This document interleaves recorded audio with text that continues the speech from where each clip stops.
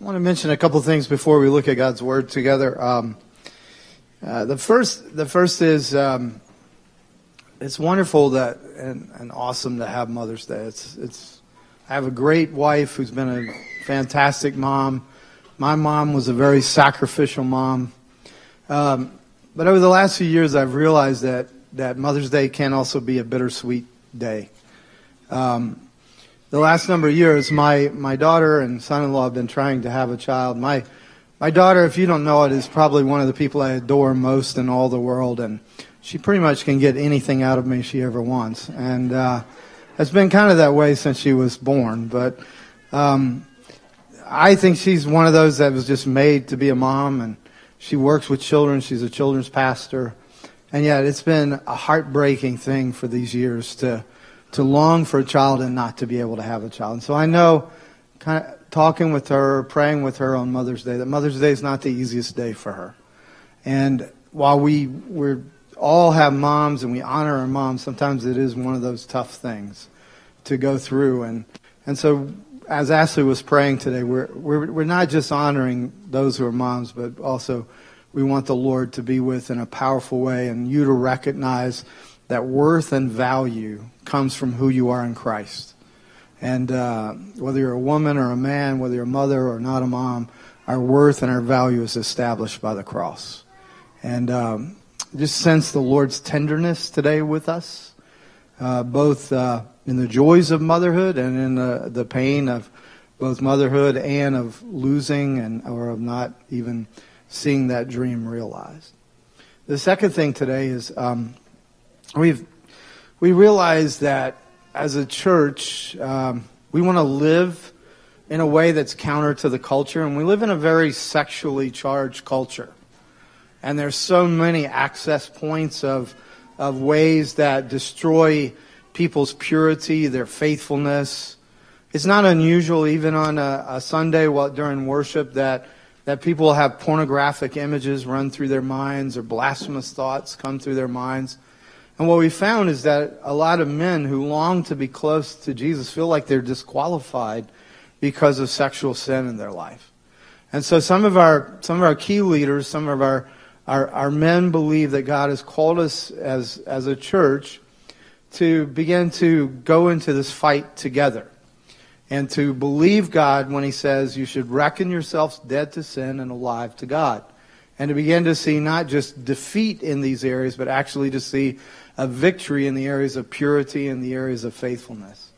And so, beginning in June at 8 o'clock on Saturday mornings, which means only the truly strong will survive, at 8 o'clock on Saturday mornings, a series called Conquer is going to begin, led by some of our trusted leaders here. It will be a place of transparency, it will be a place of vulnerability, of safety, but it will also be a place of victory. It will begin the first Saturday in June. And it's not only, it's not open just to the men of our church. It's open to anyone who truly wants to come and say, Lord, how can I become a faithful and pure and holy and righteous man? So I think it's going to be an awesome opportunity. It's one of our goals for the summer to see what God will do. The course itself is really dynamic, and it's going to be led by some of our very trusted leaders. Now, if you will, turn in your bulletin to the scripture on the first page here. We've been going through the book of Hebrews. The people that this is written to originally were people who lived in urban centers. They're the very populated areas of the earth. They were places where there were many, many religions, cultures, multicultural, multi-religious. But to be a Christian was to be marginalized. It was to lose status. It was to lose even the ability to have a job. Oftentimes your own family would reject you. But the culture itself was against Christianity at this time. There had been a season right before the writing of this letter. There had been a season in which those who were believers and part of the church were actually thrown into prison, and many of them had experienced torture. As this was happening, people in the church, many of them renounced the faith and went back to their old religions. As they did that, these others were sustaining their faith, going through really, really difficult times. when the persecution ended, some of the people who had fallen away started coming back to church. So you can imagine the tension in a gathering like this. If you looked across the way and saw somebody that when you were being tortured, they had left the faith and they had gone back to their old religion, or how you would feel guilty when you look and you see the wounds and the scars that somebody who had been faithful through the entire time is sitting there next to you. And so there's a lessening of persecution, but now there's a rift in the church. There's a place of division and hurt. And the question that keeps coming up, and the question to which this letter is written, because primarily this letter is a pastoral letter. The one writing this is trying to pastor in an intense way this church. So there's theology here, but primarily it's trying to get the people over all of these hardships that they've been through. Because where they're at is they want to give up. They have been asked the question, if God loves us, why is it so difficult? We're Christians. Why is being a Christian so hard? And they were on the verge of giving up. Both those who felt ostracized because they had failed and those who had gone through the imprisonment times and persecution times were looking at these others and saying, how can they be apart when they ran away when it got tough? And so the answer that the writer gives is an ever-growing revelation of who Jesus is. Instead of answering, why is it so hard? Instead of answering, why is it so tough to be a Christian? He just keeps saying, will you fix your eyes on Jesus? Will you look at Jesus? One of the great writers, spiritual writers, said this: God doesn't give answers, He gives Himself. We often are saying, why God? Why God? And He's saying, look at me. Let me show you who I am. So we're at a place where He's going to show something deeply about Jesus, who He is, how He works, and what He does for you. So will you read with me the scripture? It's from Hebrews chapter 7. I like it when we as a church read God's Word together. So let's read out loud. For on the one hand, a former commandment is set aside because of its weakness and uselessness, for the law made nothing perfect. But on the other hand, a better hope is introduced, through which we draw near to God. And it was not without an oath, for those who formerly became priests were made such without an oath. But this one was made a priest with an oath by the one who said to him, the Lord has sworn and will not change His mind. You are a priest forever. This makes Jesus the guarantor of a better covenant. The former priests were many in number, because they were prevented by death from continuing in office. But He holds His priesthood permanently, because He continues forever. Consequently, He is able to save to the uttermost those who draw near to God through Him, since He always lives to make intercession for them. For it was indeed fitting that we should have such a high priest, holy, innocent, unstained, separated from sinners, and exalted above the heavens. He has no need, like those high priests, to offer sacrifices daily, first for His own sins and then for the sins of the people, since He did this once for all when He offered Himself up.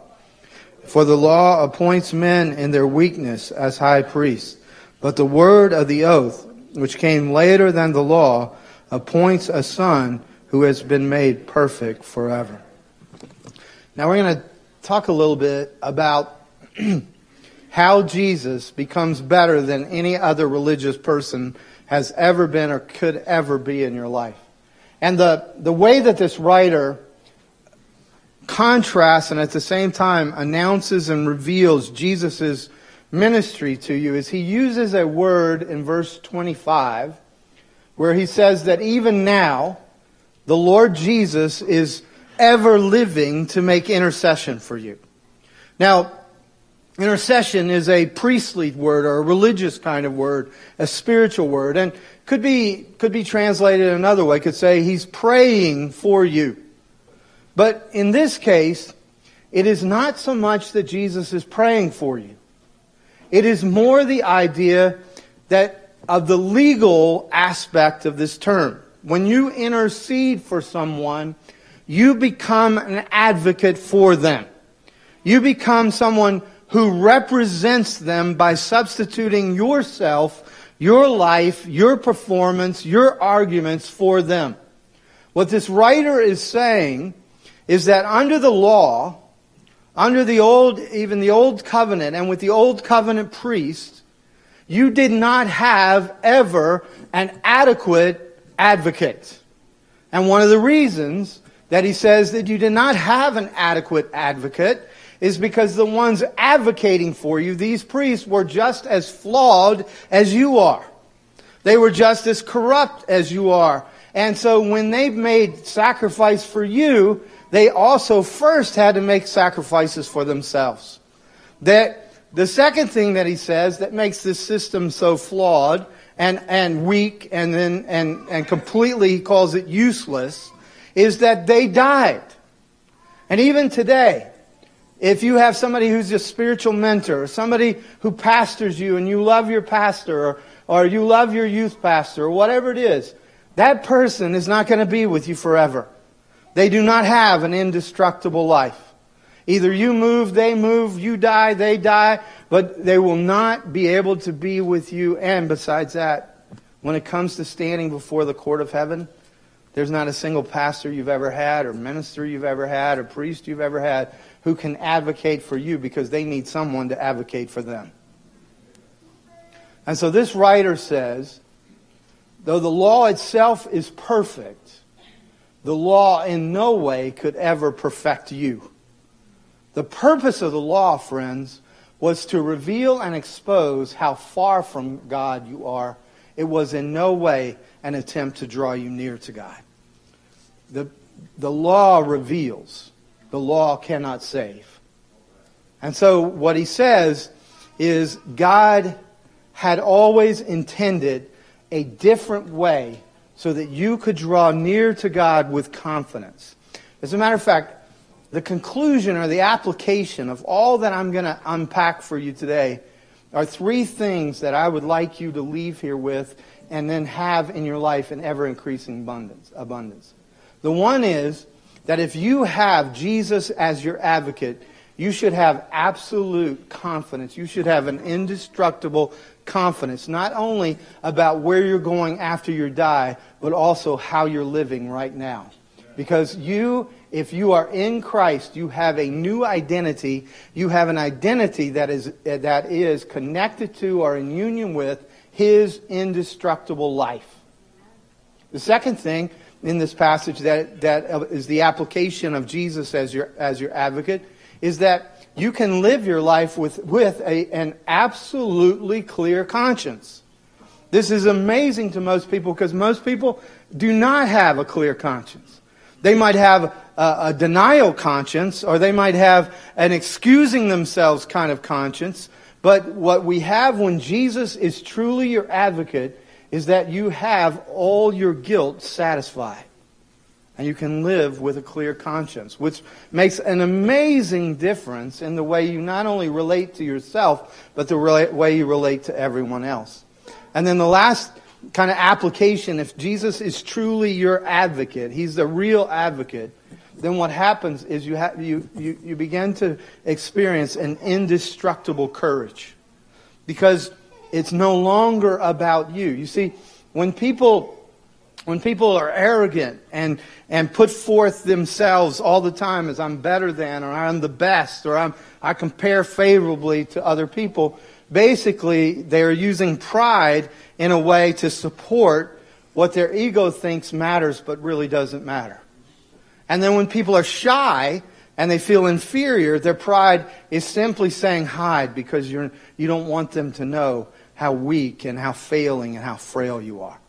And it's only when Jesus has become not only the one who prays for you, but the one who advocates for you, who is your legal representative, that instead of you appearing before the court of God, He's appearing in your place. He becomes your substitute. You are in Him. Therefore, it's His performance that matters. Even in an earthly court.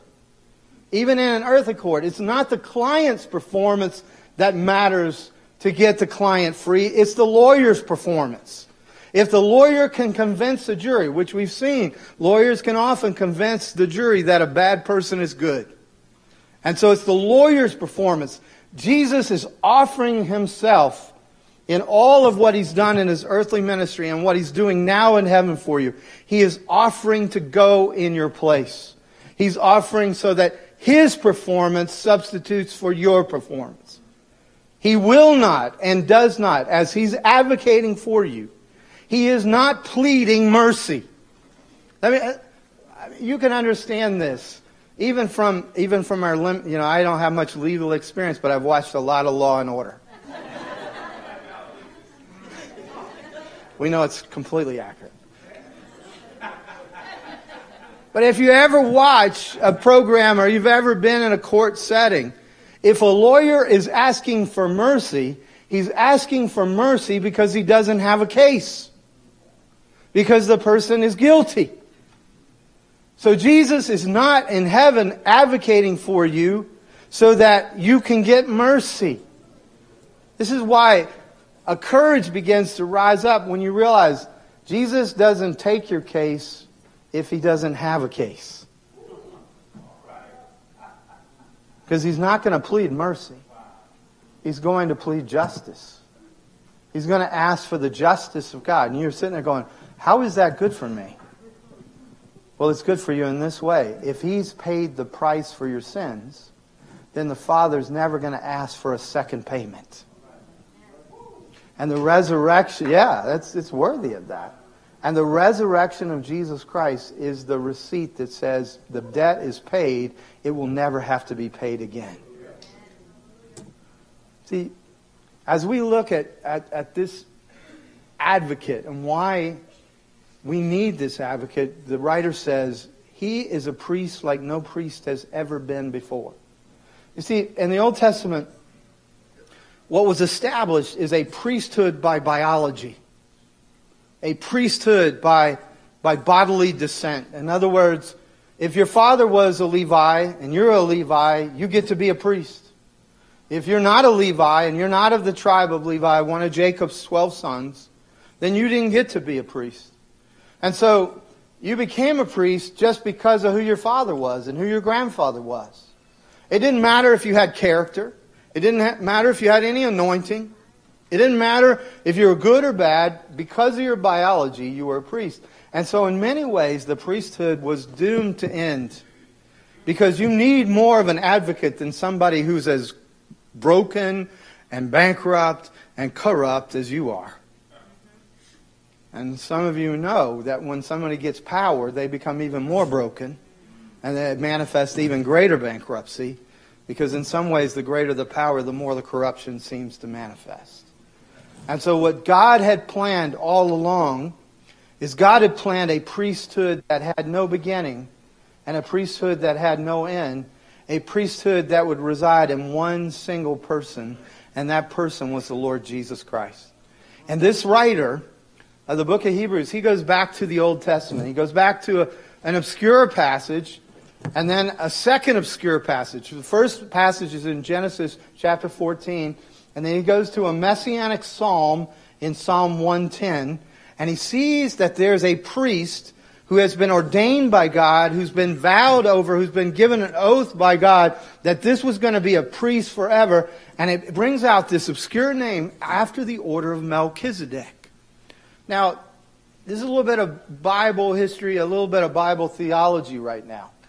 Melchizedek is an obscure, somewhat enigmatic figure that shows up in Genesis 14 just for a moment, it seems like. It seems like he comes out of nowhere and then he goes back to nowhere. And there are people that have often said, they're like, who is this Melchizedek?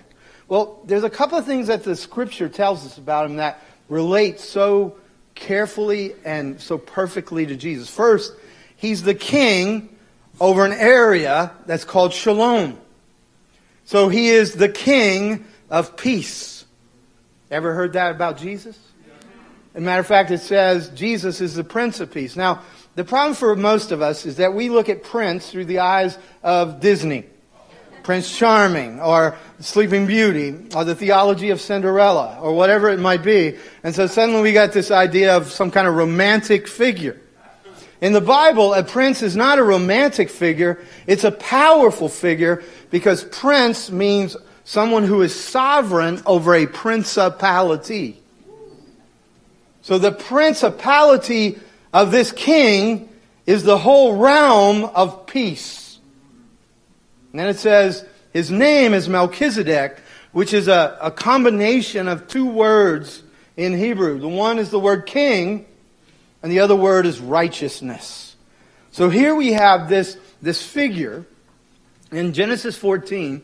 He's the king of peace, and he's the king of righteousness. Can you get a better type for Jesus? Now, he's not Jesus. Some people say, is that Jesus showing up in the Old Testament? No, it says here, he resembled the Son of God. He was like the Son of God. When you resemble something, you're not that thing.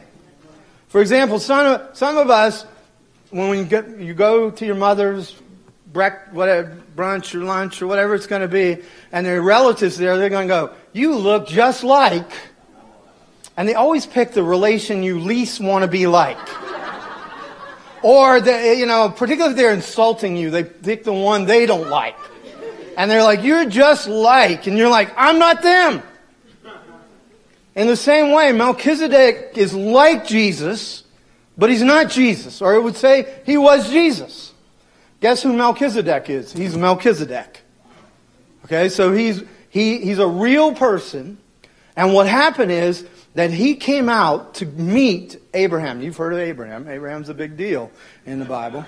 So Abraham, he comes out to meet Abraham. And Abraham has just won a huge battle. And he's rescued his nephew Lot. And he's coming back, and the king of Salem, the king of peace, the king of righteousness, meets him. Now, in the Bible, there's an interesting kind of theological truth. In the Bible, you never, I never, no one ever has ever made a choice that all our descendants weren't making with us. So the way that the Bible looks at it is that whoever follows you, son, daughter, granddaughter, grandson, whoever follows you is making a choice in you. So that because your DNA is in them and they will come from your DNA. And so every choice that you make, and many of us, we think, I'm just making this for myself. But the truth is, every choice you make is affecting every generation that follows you. Good choices, bad choices are going to affect the generations to come. And so what the Bible says is that Abraham honored, paid tribute, even sacrificed a tithe, which is the highest of tributes that you could do in a spiritual religious sense. He pays a tithe to Melchizedek, to this king of peace, this king of righteousness. And then he says, and his great-grandson, Levi, through whom all the priesthood of the law came, was himself in Abraham, making a tribute, honoring, and making a sacrifice to Melchizedek, showing the superiority of Melchizedek even over Abraham, even over Levi. Now what he's trying to say in that, and I don't want to get too caught up in it, but it's an amazing kind of biblical principle here, is that God was setting up, apart from the law, God was setting up a way for you to draw near, not through the frailty of other humans, for you to draw near to God, not through the religious activity or the religious strategy of self-salvation. He was trying to do what you could not do for yourself. He was making a way through a priest that was unlike any priest that has ever existed before, who would become your representative, your advocate, your substitute, so that you begin to live in the indestructible life of the Lord Jesus Christ. Are you hearing me? Alan does, so I'll keep going. Now, how do I understand? How do we begin to understand the nature of this advocacy that Jesus, this priest after the order of Melchizedek? Well, I think that one of the ways you see it is in the way that he operated with people. One of the stories in which the gospel writers give us is a story of a woman who gets caught in adultery. as she's caught in adultery, there are all kinds of self-righteous, all kind of judgmental people who decide we've got to purge our society and our culture and our community from this wicked woman. And so they take up stones with all kinds of righteous indignation, and they're about to stone her. They're about to kill her. And Jesus says, well, let the one of you who has no sin throw the first stone.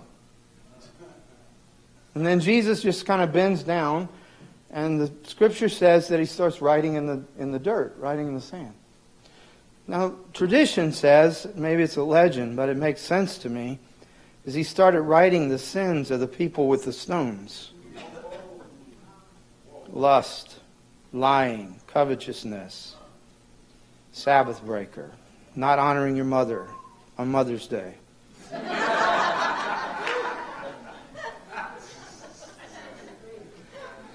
And then when he looked up, there was no one there.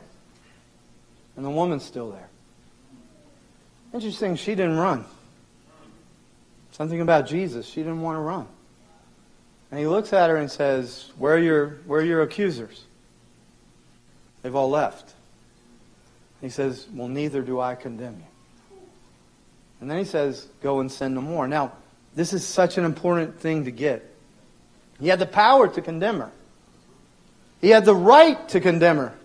He didn't say to her, you know what, everybody does it, it's okay. Don't feel bad.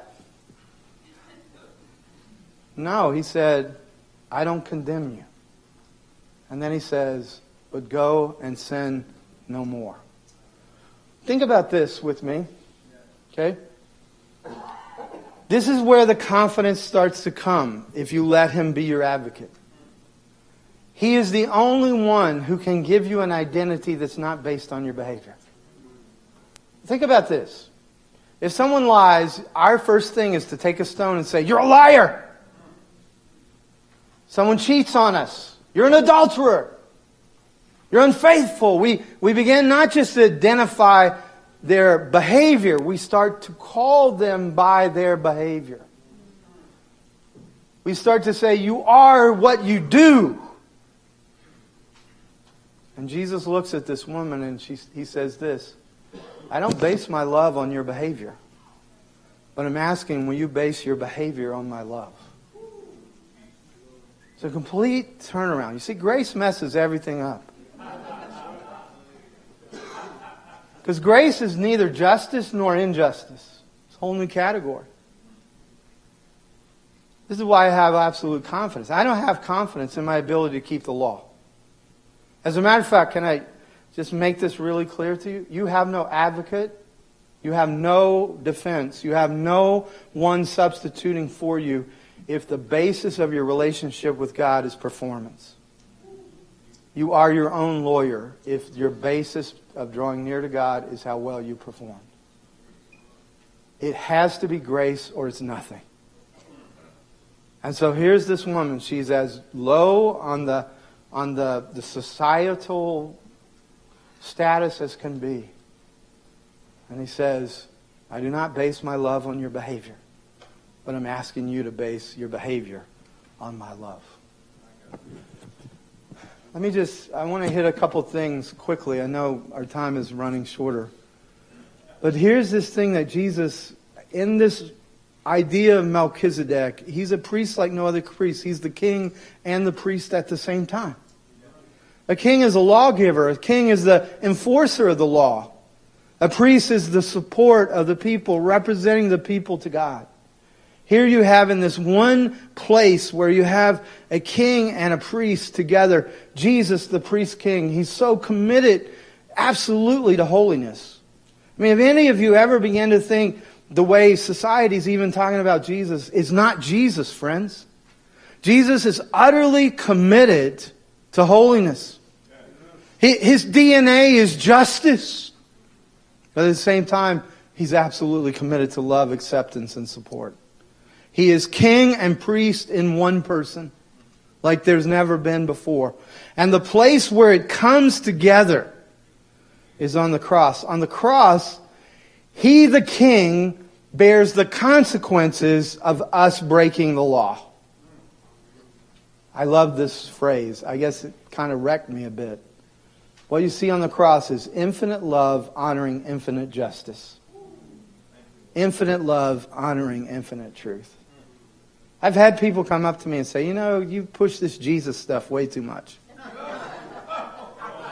And they look at me and say, I'm spiritual, I just don't need this Jesus stuff. And so I asked them a question. I learned it from somebody else, but I asked them this question. I said, does your God forgive you? They're like, of course He does. He knows I'm human. He forgives me. I said, well, how much does it cost your God to forgive you? Well, it costs Him nothing. I said, well, that's what it's worth. Because it cost my God everything to forgive me. So His love for me, He cost Him everything. That's why I can have such confidence in His love. That's why I can know my conscience can be cleansed from guilt and shame. Is because of what it cost Him to love me. It's not a cheap thing. Can you hear me in this? Here's what John Newton had to say.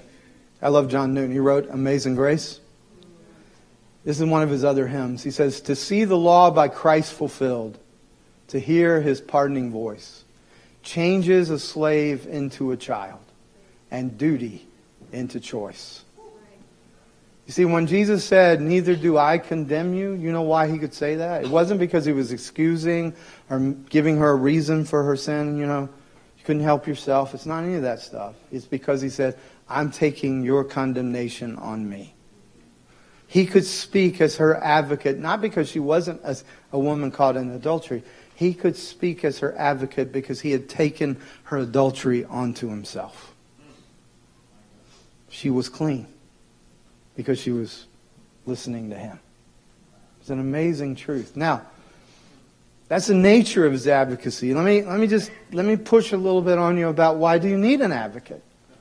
Well, the main reason that you need an advocate is because every single day of your life, you're on trial. Whether you're conscious of it or not, you're always trying to prove yourself. You're always trying to at least put forth an image that other people will say, oh, you look okay, you're smart, you're this, you're that. And yet, at the same time, it is amazing that no matter how hard you try, there can almost always be somebody who just says something that wrecks your world. No matter how hard you try. In my first pastorate in Atlanta, I had been there I started the church, had been going for a couple of years.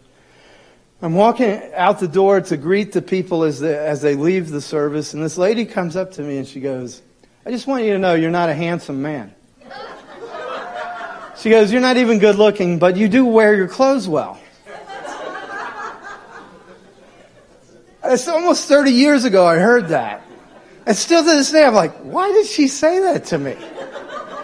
It's fine you don't think I'm handsome, but why tell me? Just keep it to yourself, It's a fascinating thing. People think they have the right even to give you their judgments. And to, in some way, make it known to you, in some way, how deficient or how lacking or how, incompetent or unacceptable you are. Well, you need a pronouncement from somebody other than yourself that says you have worth. In the same way that you can't just pronounce yourself forgiven and it have any meaning. You can't just simply go, I'm not going to let that hurt me. I'm not going to let it mean anything to me. You'll remember. That was 28 years ago. I can still remember her face. She wasn't that attractive either. I don't know why she said that.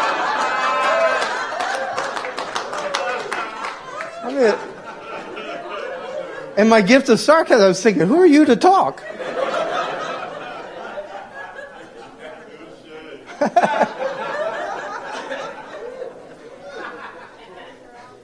But see, let me just say this to you. Even if I had got her back, it wouldn't change what she said about me. I bet there are a bunch of you that you walk away from stuff like that, you go, oh, I got a great one. I wish I had said that. Here's the problem. Even if you did, it wouldn't change what it said about you. See, almost every day you're litigating.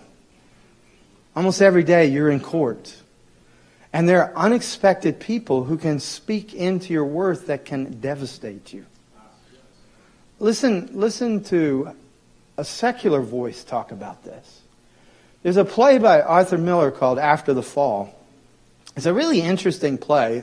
It didn't get a lot of critical success, but it's a powerful play because it's after the death of Marilyn Monroe, who he was married to. And the play is basically him like processing his guilt over not saving her and having abandoned her in their marriage and leaving her because of his own selfishness. And so he has a character that's the voice of Marilyn Monroe, and he has a character that's his own voice. And his own voice is spoken in the character named Quentin. Here's what he says in summing up how he was dealing with his guilt. Listen to this. For many years I looked at life like a case at law. It was a series of proofs. When you're young, you prove how brave you are or smart. Then what a good lover. Then a good father. Finally, how wise or powerful or whatever. But underlying it all, I see now there was a presumption that one moved on an upward path towards some elevation where God knows that I would be justified or even condemned. A verdict, anyway. I think now that my disaster really began when I looked up one day and the bench was empty, no judge in sight. And all that remained was the endless argument with oneself. This pointless litigation of existence before an empty bench, which of course is another way of saying despair. This is such a fascinating dealing with this constantly being under trial, of having such a drive to prove oneself's worth, but not just to other people, to something outside of yourself. And he came to a place of despair because he says, I'm trying to prove it to a God who doesn't exist. But isn't it an interesting thing, as smart as this guy is, as sophisticated as he is, doesn't the drive itself tell you that someone's on the bench? The fact I need not just your approval or you to, because you could say how wonderful I am and I'd still go, yeah, but you love me, or you're my mom, or, whatever it is, and I would discount it because I would say, well, you have to say that. There's this inner thing inside of us that's going, I need someone who's outside of my realm who will utterly say to me, I have worth. And to settle that issue. Because if that issue gets settled, then I have courage. Well, there's a man named Stephen. And he was one of the first preachers. He was one of the first martyrs of the church. And the whole of the religious community turned against him. And they condemned him. And they said, you're only worthy for stoning and for death. And Stephen, it says, as he was being stoned, had a face that glowed. It was radiant like Moses' face when he would meet with the manifest presence of God. And the reason was, the Bible tells us, is that when he looked up, he saw a vision of the majesty of God. Well, what he saw was his advocate. And his advocate, who normal position, is seated at the right hand of the Father. His advocate is not seated, but standing up and leaning into the situation. And here's what Stephen knew. Doesn't matter what some temporary court condemns.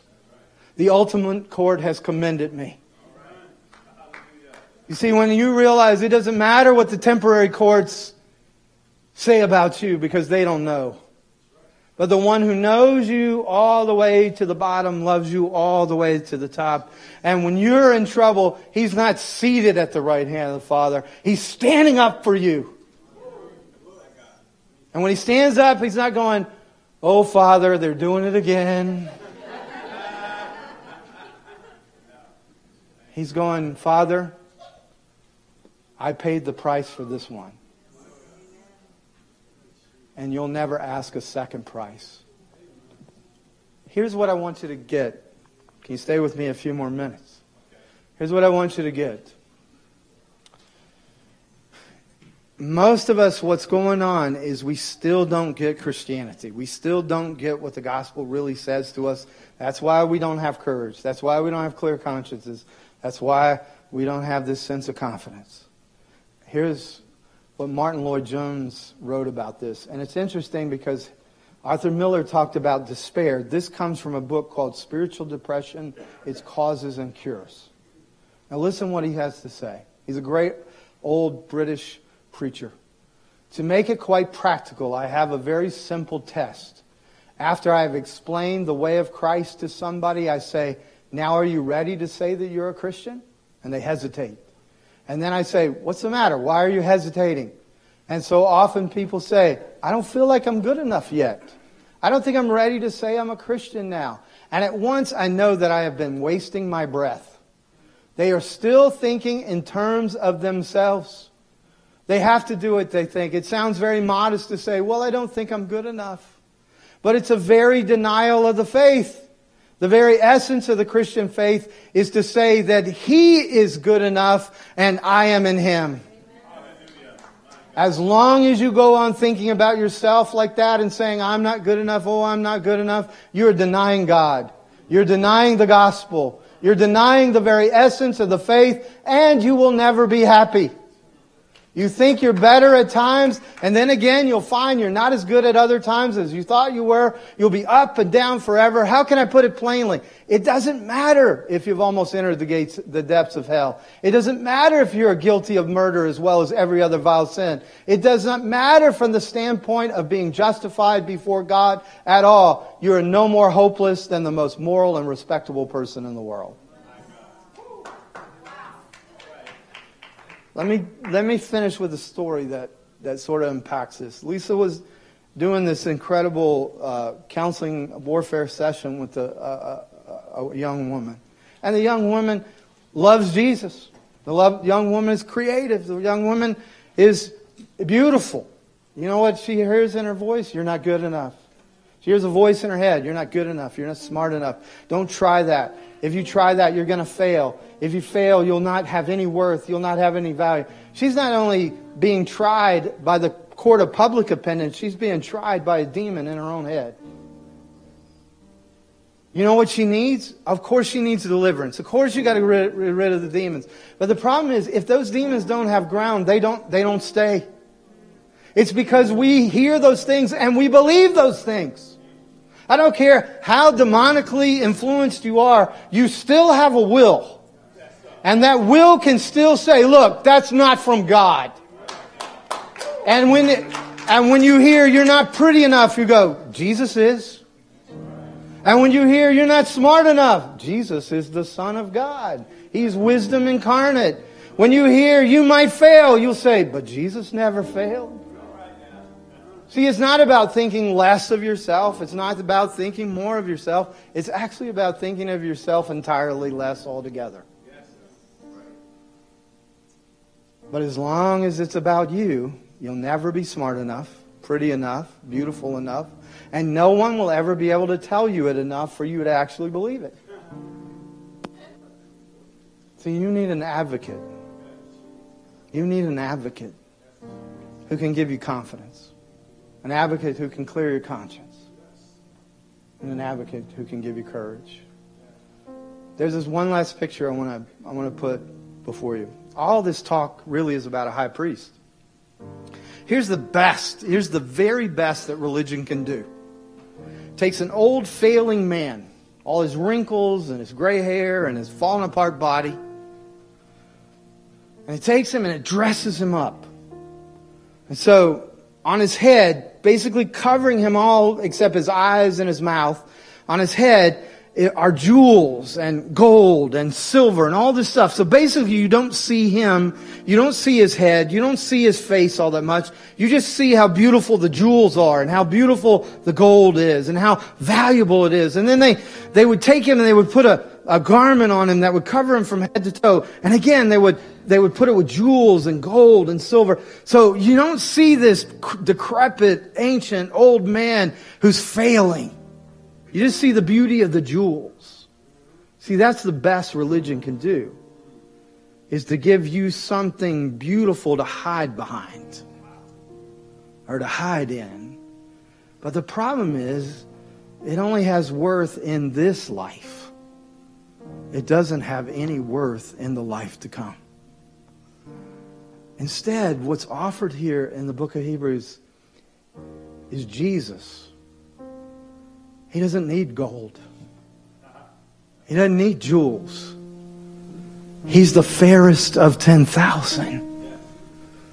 You've never even seen gold till you see the sash that's around his waist that is his belt. You've never seen the purity of the color of white until you've seen the radiance of the glory of the whiteness of his garment. You've never yet heard how the ripple of the sea can come through someone's voice until he opens up his resurrected and glorified voice. And wisdom, it flows like gray wool from his head, and you look and you just are in awe. So much so that even his closest disciples fell down as one dead when they saw this priest king. And he's the one that offers to stand up for you. Now, it seems stupid to stand up for yourself. All my years of studying Law and Order tells me that only really foolish people defend themselves. And you're offered the king and the priest. Will you stand with me?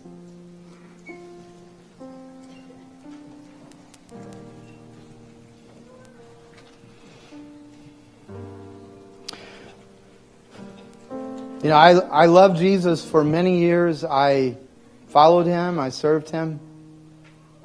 But what I said to you, what I read to you from Dr. Lloyd Jones, I really didn't get for the longest time. I kept saying, Lord, I want to be a better person. Lord, I promise to do better. Lord, I commit myself to being more pure, more faithful. And all it did was frustrate me. Didn't have a clear conscience. Had some courage that would come out of my anger, but not courage that really came from a place of real purity and health. Had confidence sometimes because for some reason God made me with a brain that's more confident than I should be. But there is nothing like when you realize it's not about me. I don't have to be beautiful. I don't have to hide behind some gold or silver or some jewels. I'm hidden in Christ. It's funny, hidden in Christ and yet completely transparent.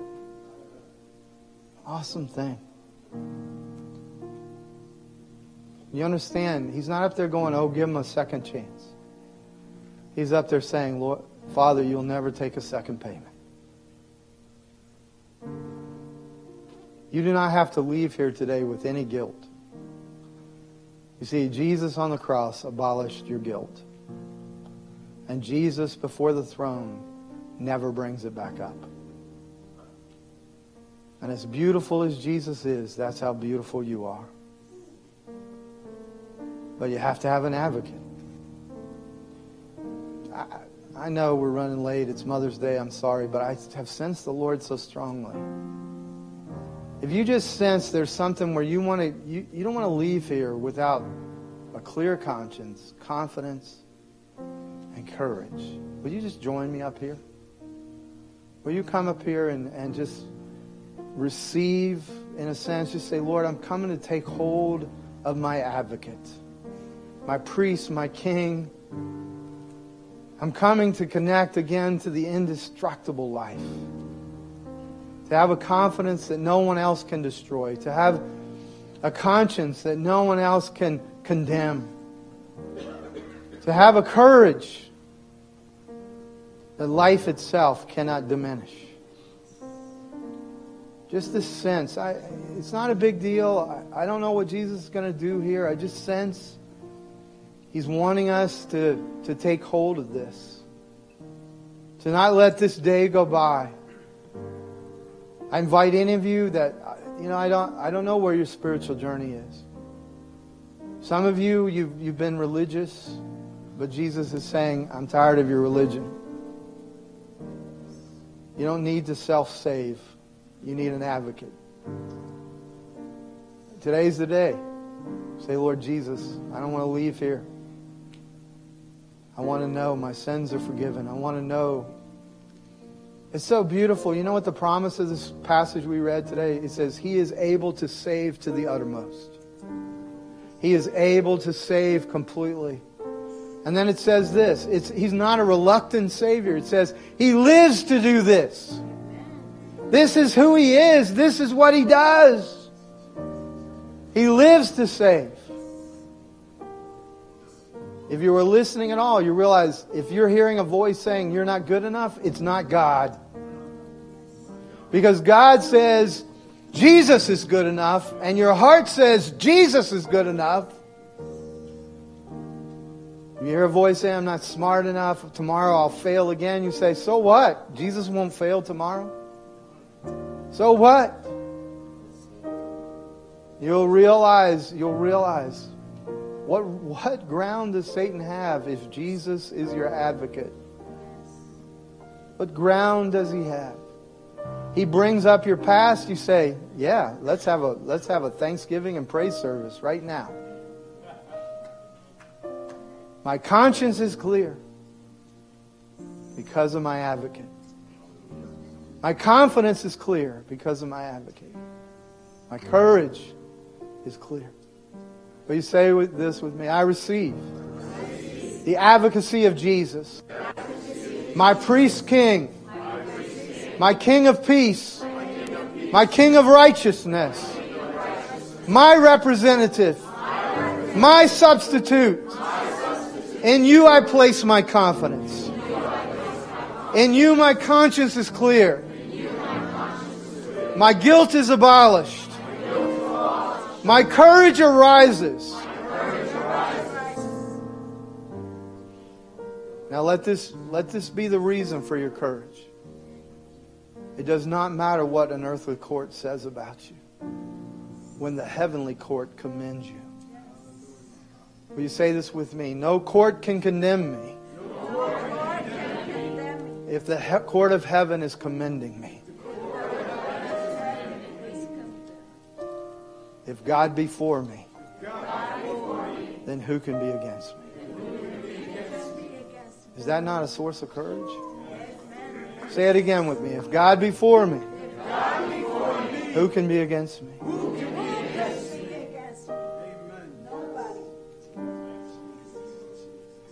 Jesus, the Apostle Paul even placed Jesus this way. He said, if Jesus doesn't condemn you, who is the only one who has a right to condemn you, then who else can lay a charge against you? Do you mind just being strong right now and saying, I renounce every condemning accusation, every charge that I've heard in my mind or in people's mouths? I reject that. I am in Christ. Lord, we seal what you're doing now. In Jesus' name. Amen. Amen. Amen.